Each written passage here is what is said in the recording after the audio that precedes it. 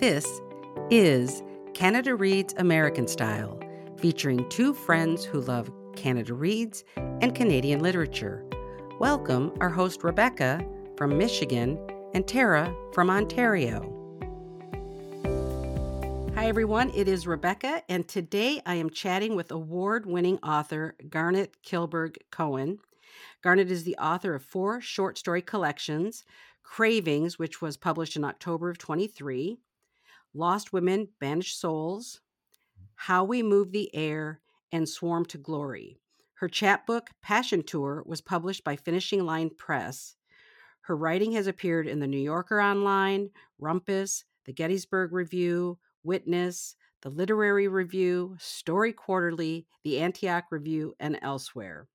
She taught writing at Columbia College Chicago for more than 30 years. She just recently retired. Yay, she's joined an elite group of people like myself. She also teaches creative writing workshops at various conferences and organizations and works as a consultant with individual writers of fiction and nonfiction. Welcome to the podcast, Garnett. I'm delighted to be here. Well, thank you. And as everybody knows, I got to see you live in person at Literati Bookstore in Ann Arbor last fall. And I was so excited because I had gotten a copy of your book through a publicist. I loved it so much. I wanted to see you in person, and I bought a copy for myself as well. And I have to say this too, that when Tara, my partner, and I did our final podcast, our wrap up for 2023, I did a top 5 books I read in 23, and Cravings made my top 5 list. I am just delighted to hear that. I was thrilled to meet you, and I was flattered that you drove to Ann Arbor to hear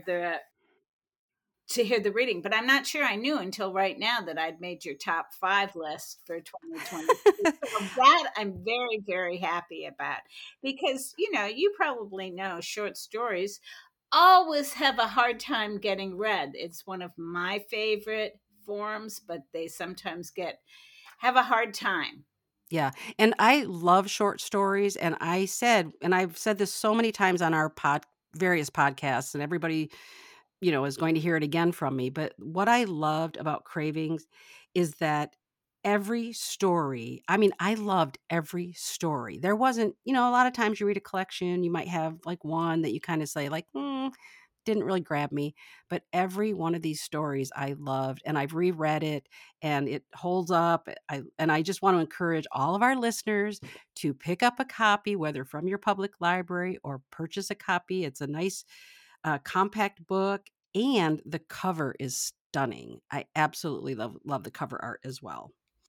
Yes, the cover is wonderful. Okay, so Garnett, we're going to start by just asking you to tell us how Cravings came to be the title and the theme of the book. Well, the theme sort of emerged organically. It was stories I was writing over a certain amount of time, a long period of time, actually 10 years. And I wasn't aiming for a theme, but it just more or less emerged. And I had it under a different title when I submitted it to University of Wisconsin Press to be considered. And the editor, I had it under the name of this book, story in the book, Slow Dance. And for a while, I had it under the name of the last story in the book, Feast, which is my favorite story. But the publisher wasn't happy with those titles. He thought they were fine for stories, but not for the entire book. So he and I batted back and forth ideas for several weeks. And he came up with the idea of unquenchable, the word unquenchable, because so many of the things in the stories, people weren't satisfied. They couldn't get all they wanted. But he agreed that that wasn't the best name for a book. And I started thinking of other words that mean unquenchable, and cravings seemed to fit a lot of the story. So I didn't have the theme or the title first. That came later. And so I'd love to have you, if you would, read an excerpt from one of the stories because I really want our readers to get our listeners to get a sense of the book so that again they will pick up a copy. I hope so. Thank you. I'm going to read from a short story in here called Maternal Instinct. And I got this idea. I get my ideas in all kinds of different ways, but I got this idea from a news story. Some of your listeners may have heard this news story. It was about a little boy who fell in a gorilla pit in a zoo. That's all I knew about the little boy, and I didn't know anything except that he lived. So, but I kept wondering, what would it be like to have that happen to you? How would it impact your life? So I wrote a story where a little boy fell in a gorilla pit in a zoo, but it follows the little boy for his whole until he's in his 30s. So we see how it impacts him. But the story starts out with him falling in the pit. And I'm going to read that section, and you're just going to have to buy it to see what grows up and what he learns about the whole incident. Yes, I love this story. It's one of my favorites. Oh, thank you. All right. Maternal instinct. Mostly I remember fragments, flashes, the feel of my right shoe slipping, losing my foothold, my spine arcing, then a rush of concrete and green, my elbow scraping a wall, leaves and twigs scratching my cheek. Though I must have fallen 12 feet, I don't remember landing, making contact with the hard concrete bed beneath the artificial stream. I don't remember making a splash. My wrist stung above my left hand where I automatically tried to break the fall. But I didn't cry. I told myself, boys don't cry. I do remember squatting in the middle of the shallow stream, the dank feel of the water, slimy water, not like the bath or the beach, a rustling sound. I remember looking around and knowing that I'd landed in a different world. One second I had been with my family among crowds of pressing, sweating people, and the next second I was squatting in the stream, my shoes and socks saturated, my bottom wet, people shouting. I looked up and saw the mother gorilla slumping toward me, her long arms swinging, her curled knuckles sweeping the ground. I was not scared. I did not sense danger. I had seen gorillas in movies, cartoons, and books. I loved Curious George and Goodnight Gorilla. I remember she moved toward me like a large stuffed animal. A baby gorilla was riding her back, its head looking over the mother's shoulder. I was happy. I'd fallen into a magical world away from the oppressive heat and the crowds. I later learned that the mother's gorilla's name was Pebbles. The baby's name was Bam Bam. They were one of the main zoo attractions because Bam Bam had been born in captivity 6 months earlier. Pebbles arrived beside me quickly. Bang Bam climbed down from her back and stood beside the mother. I know the crowd above the pit roared and screamed. I have seen video footage. But at that moment, the noise of the crowd was a distant din. What I heard more clearly was a hoo, hoo, hoo, hoo sound from Bam Bam and a cross between a growl and a meow from Pebbles. Neither sounded unfriendly. Pebbles took another step toward me. The three of us formed a tight circle. I looked up into Pebbles' golden eyes, and she looked down into mine. We connected. Staring out from under her deep brows, her glare was intense, yet kind and concerned. In a flash, I was in her head, and she was in mine. At the time, I could only feel her thoughts, but now I can piece them together, put them into words. Another baby, another one to care for, to cuddle, another one to protect. But where's its fur? Where did it come from? Not from inside of me. No pain, no breaking apart down there like last time. but it is mine. 2 babies to ride my back, to nurse, 2 babies to love, 2 babies to wrestle with each other. Warm, sweet, soft. This feels so familiar.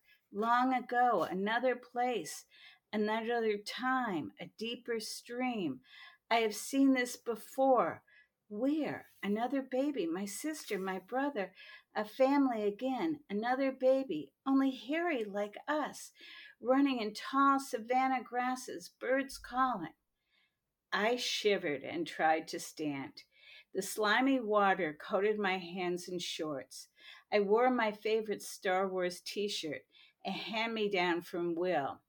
The faces above us roared.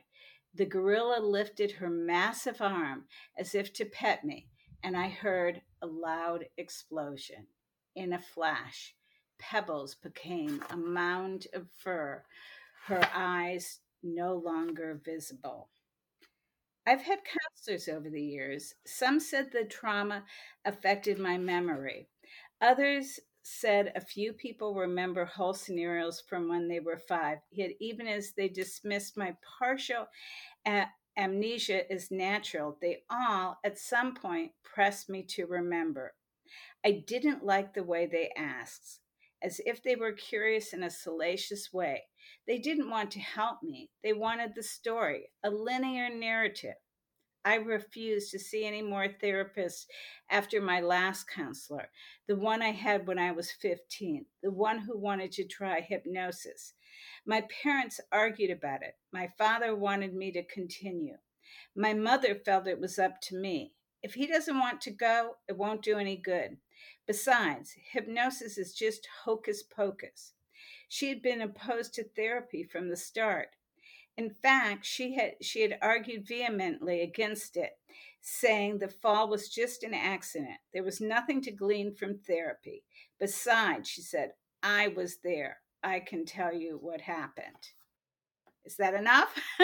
Yeah, that it is enough, but I hopefully this story, how it ends, it's just so it brings up so many different emotions, and I think that's what I really loved about this story is that you think it's going in one direction, and then you're like, "Oh, this is this is where it's headed, and this is how it ends." I loved it. So thank you so much for sharing that with us. Now, I do have a question. Of all of the stories, I think there are 12. Do you have a favorite among the collection? Yes. The final story in the book, Feast, is my favorite story. And I can't, it's a little like your children, you love them all. Yeah. But I think the woman in that story was the most fictionalized, the least drawn from anything autobiographical. But when I wrote it, and I think it took me about a week and a half to do the first draft, every morning I just woke up and it was as if the story was in the computer and I could just go to the computer and draw the story from it.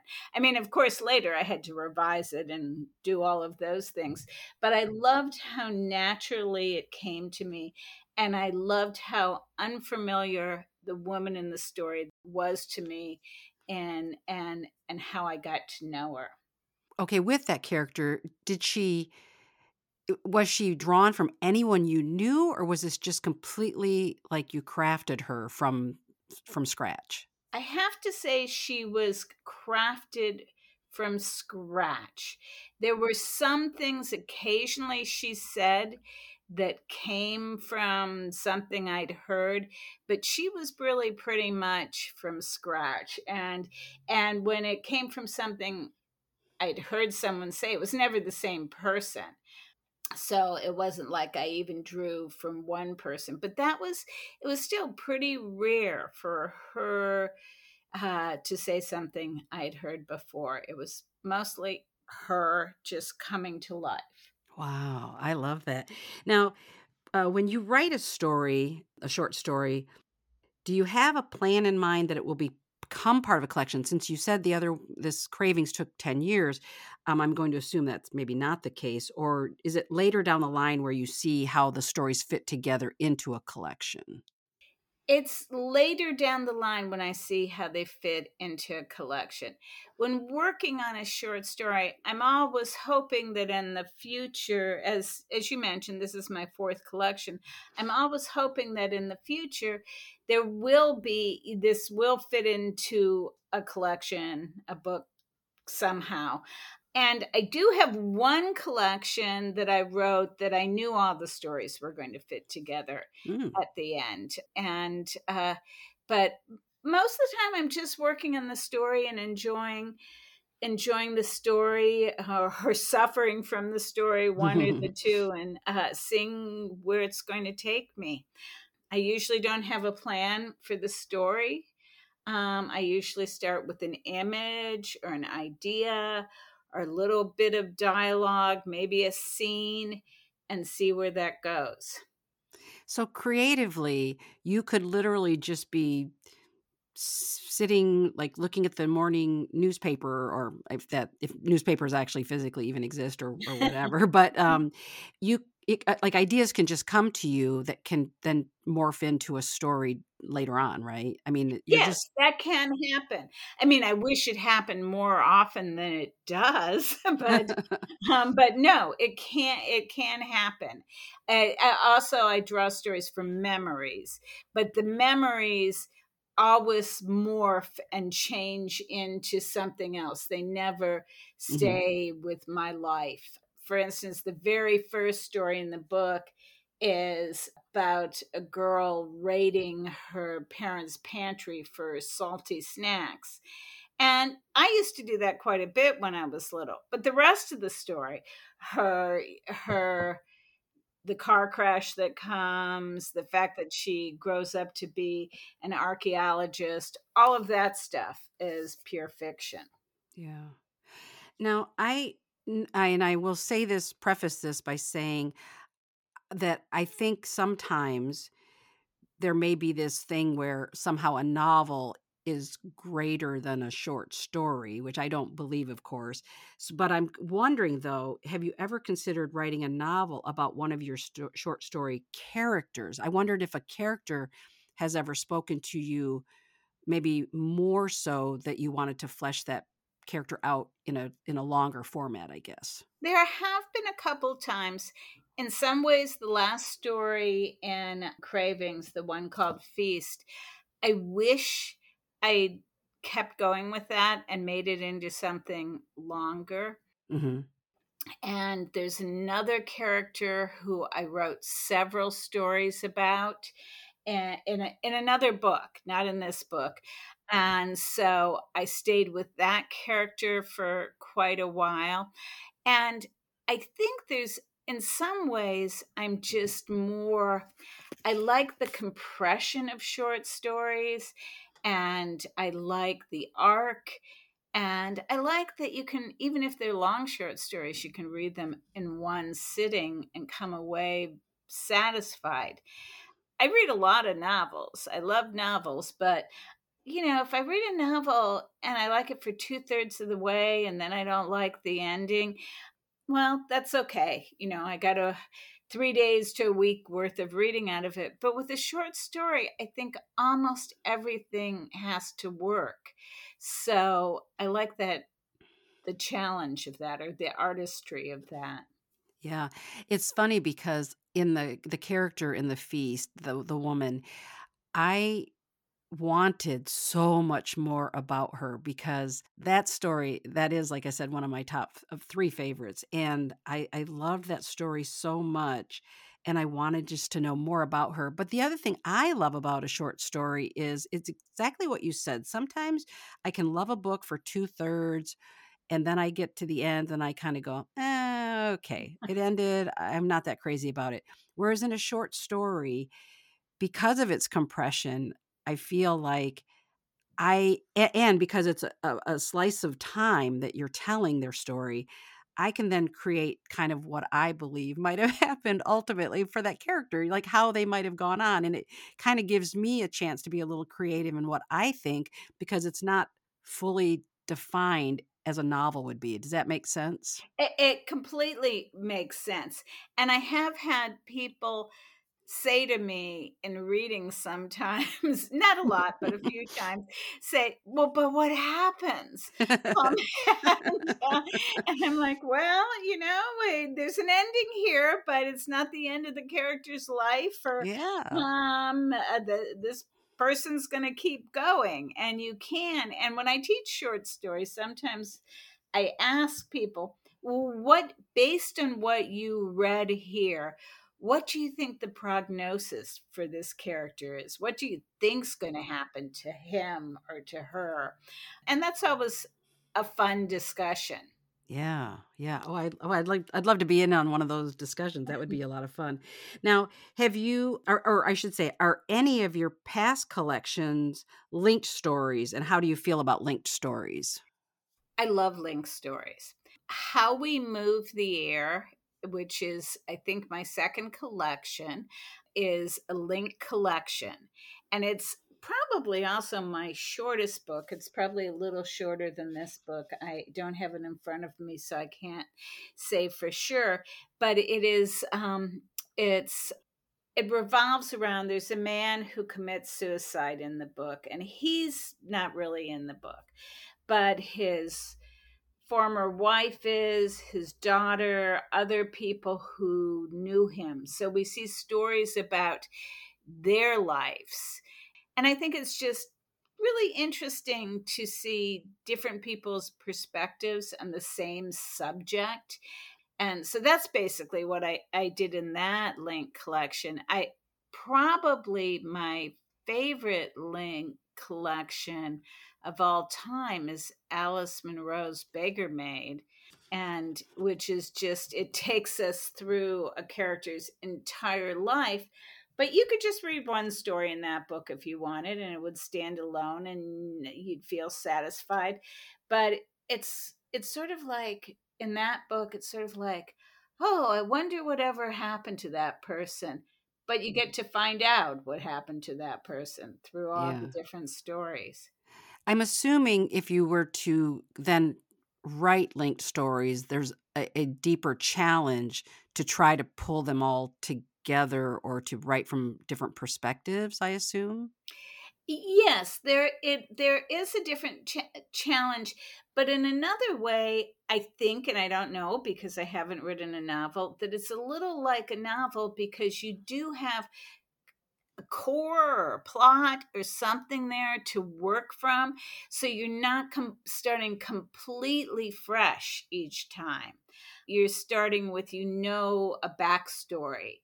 And your readers, if they read it as a link collection and not as a separate story, they come into the story knowing more about the person. In the link collection, I don't know how many of them were previously published in my link collection, previously published in magazines, but several of them were, and they stood alone, and people didn't need to know what happened after or beforehand. The people who published them, the other editors, didn't need to know. But in some ways, I think there was more of a spine. Now you're making me, by asking this question, you're making me think, I'd really like to write another link collection. Um, because there is that spine there that you can build on without having to come up with a whole new situation and character and background and all of that.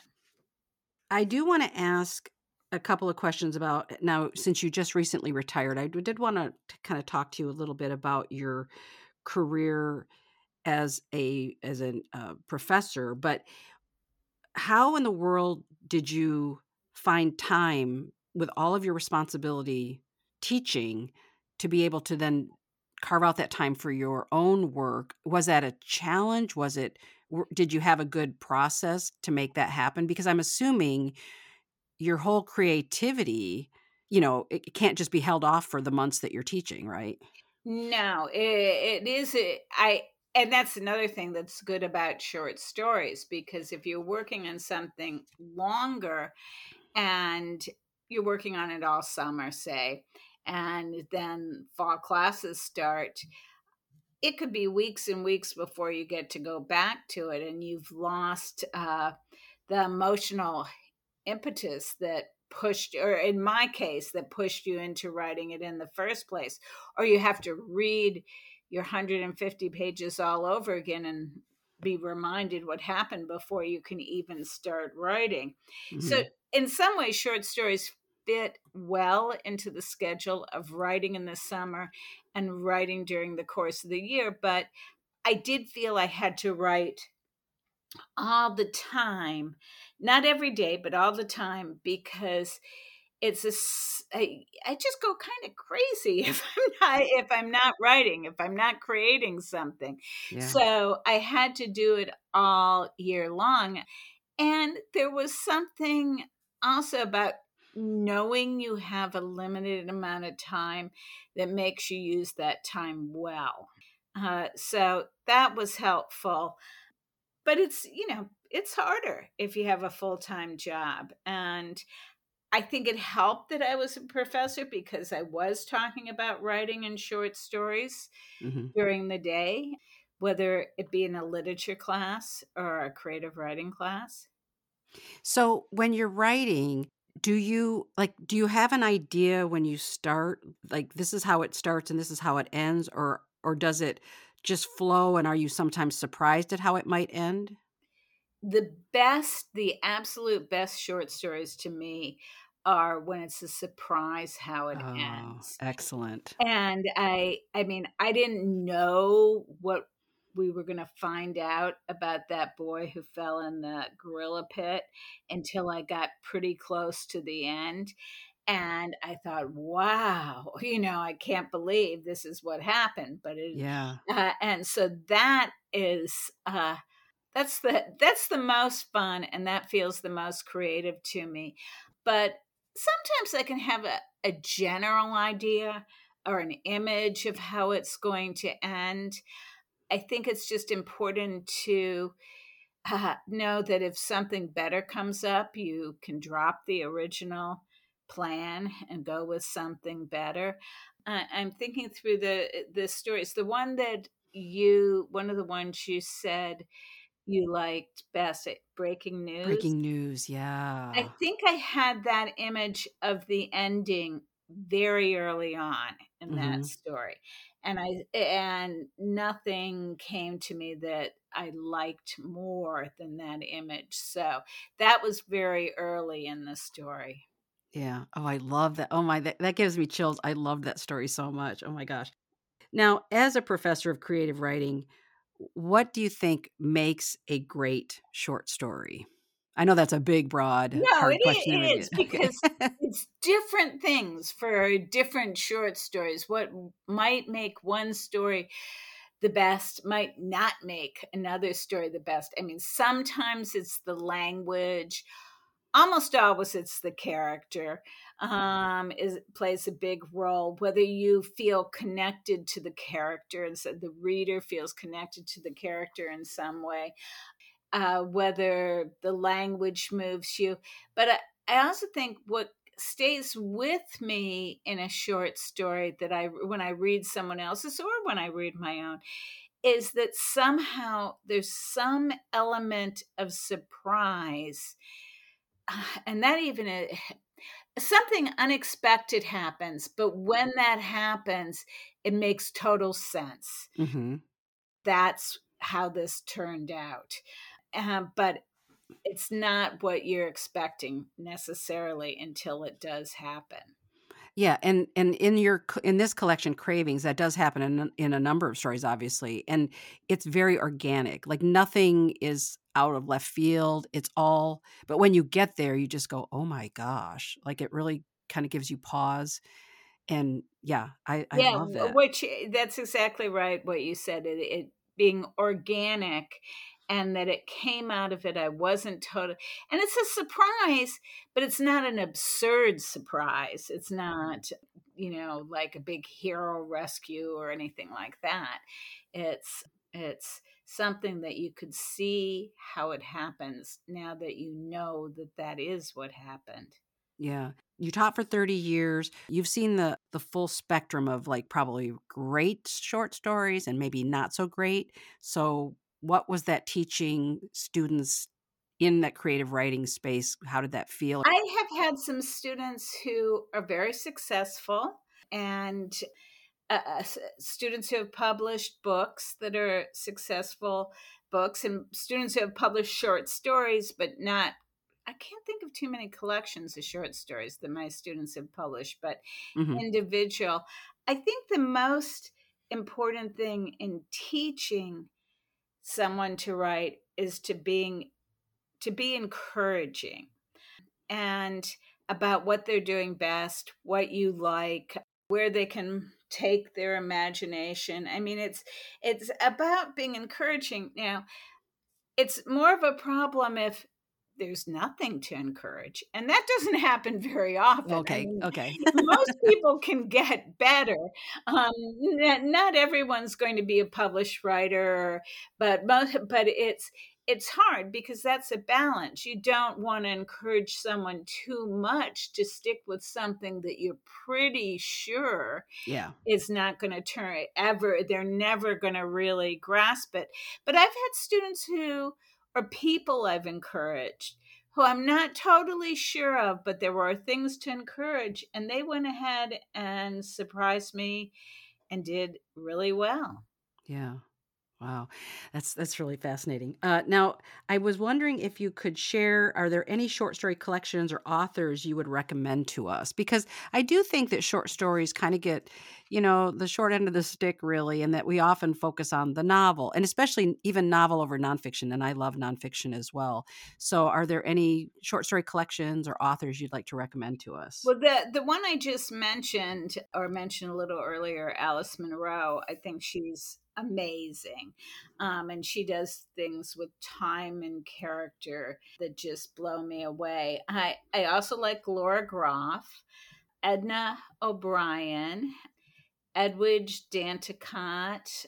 I know that there's all kinds of people who are escaping me. I loved Olive Kitteridge, which a lot of and that's a link collection too, and a lot of people have said, "Oh, she was so horrible, the woman," and she was. Did you read it?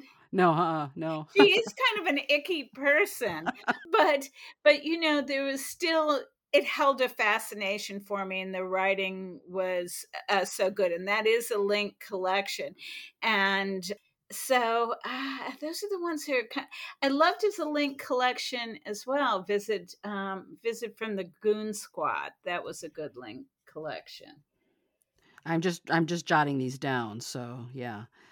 And then I will put these in the show notes for everybody. So Oh, terrific. yeah, that way people can kind of look into them as well. So now I know that this is something I almost always ask authors, and sometimes I feel bad asking it, but I'm going to ask it anyway, which is because you just published Cravings in October of last year, but is there another collection or a publication on the horizon? I have a short story coming out in a magazine called Sequestrum. So I have a short story coming out, and I have a short story I recently finished. And I have a couple, because I write nonfiction too, a couple essays, but nothing that has coalesced in my mind into what's going to be a book yet. Mhm. I did start a novel a couple years ago, and I'm also thinking since I'm retired, I'm going to go back to that maybe this summer and see what Mm. happens with that.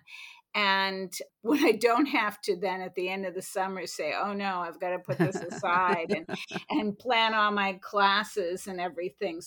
And the novel's not linked stories, but it's episodic, so it feels a little like stories, but it's not. No, there's nothing that's right on the horizon. And I will say, when you get a book accepted, there's so much involved with promoting that book Mhm. doing readings, doing book signings, and all of which is enjoyable, but takes up a lot of time. Yeah.